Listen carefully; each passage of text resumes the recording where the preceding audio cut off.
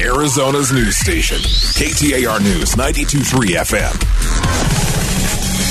Got that sniffling, sneezing, stuffy head thing going on? Time for your daily dose of vitamin chat. It is the Chanimal segment, probably my favorite segment that I do in radio that I love so much. Joining us now, as always, Kristy Morcom, Director of Media Relations of Wildlife World Zoo, Aquarium, and Safari Park. And today you've brought in a baby llama, which is called a cria.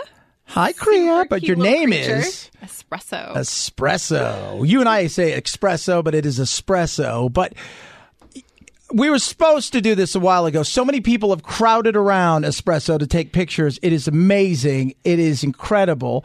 And she's a whopping about a month old, give or take? Yeah, give or take a little bit. These guys are just really incredible creatures because even a few hours after being born, they're able to start cruising around with the herd.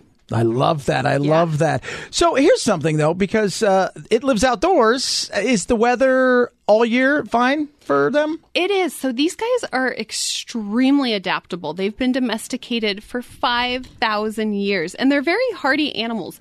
They were domesticated to be used as pack animals, and they're often referred to as the South American cousin to the camel because they can pack around a quarter of their body weight and trek 10 miles up a mountain, no problem. And I gave Espresso a couple of bottles of milk, which was what, goat's milk? Yes. Very adaptable with the milk, then. Very adaptable to milk, and she's already eating solids, too. These guys transition over to solids very quickly, and they're very similar to a goat, but she still likes her bottles. No, of course she does. Talking to Kristy Morcom, Director of Media Relations, Wildlife World Zoo, Aquarium, and Safari Park. So you go out, you've got a couple babies there. So what's like the gestation period for the llamas? About a year. Oh, whoa. Yeah. So they have a very long gestation period. And people can come out and see Espresso up close because she's being hand-raised inside our baby animal nursery. Inside our petting zoo.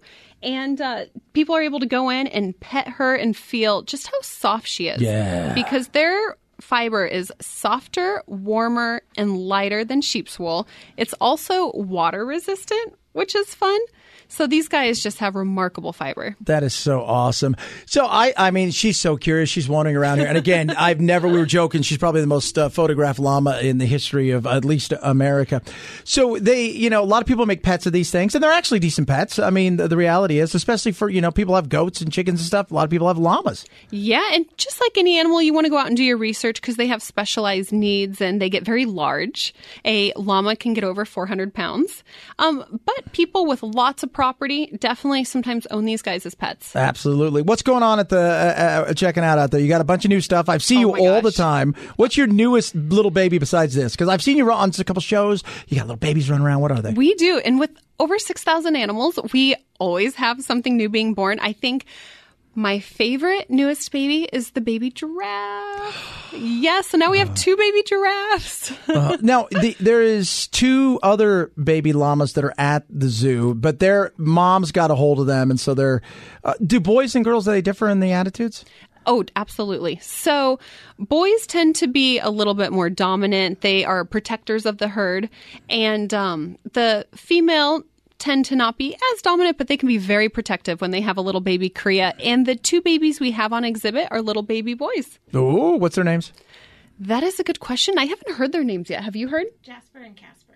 Stop. That is so cute. Jasper and Casper, says Bree over there. Look at that. Gosh. That is hilarious. Love it. So, we always talk about like the zoo side, but you guys have an aquarium there. And somebody asked me, I said, we got our favorite segments. They said, what happens at the aquarium?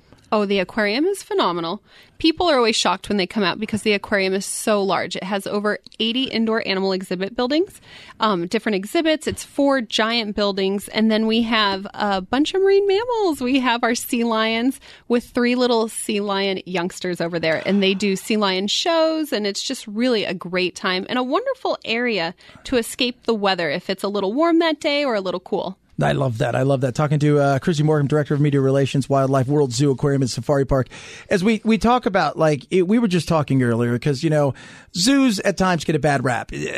That's the reality of this world, especially in the woke world where everything should be out there, this, that, and the other. But as I try to explain to people, here's the thing. Without places like this, and even SeaWorld and things like that, we wouldn't actually probably appreciate or understand a lot of these things. These things in the zoos and the sea worlds of the world have given us not only appreciation, but the opportunity to study in ways that never before.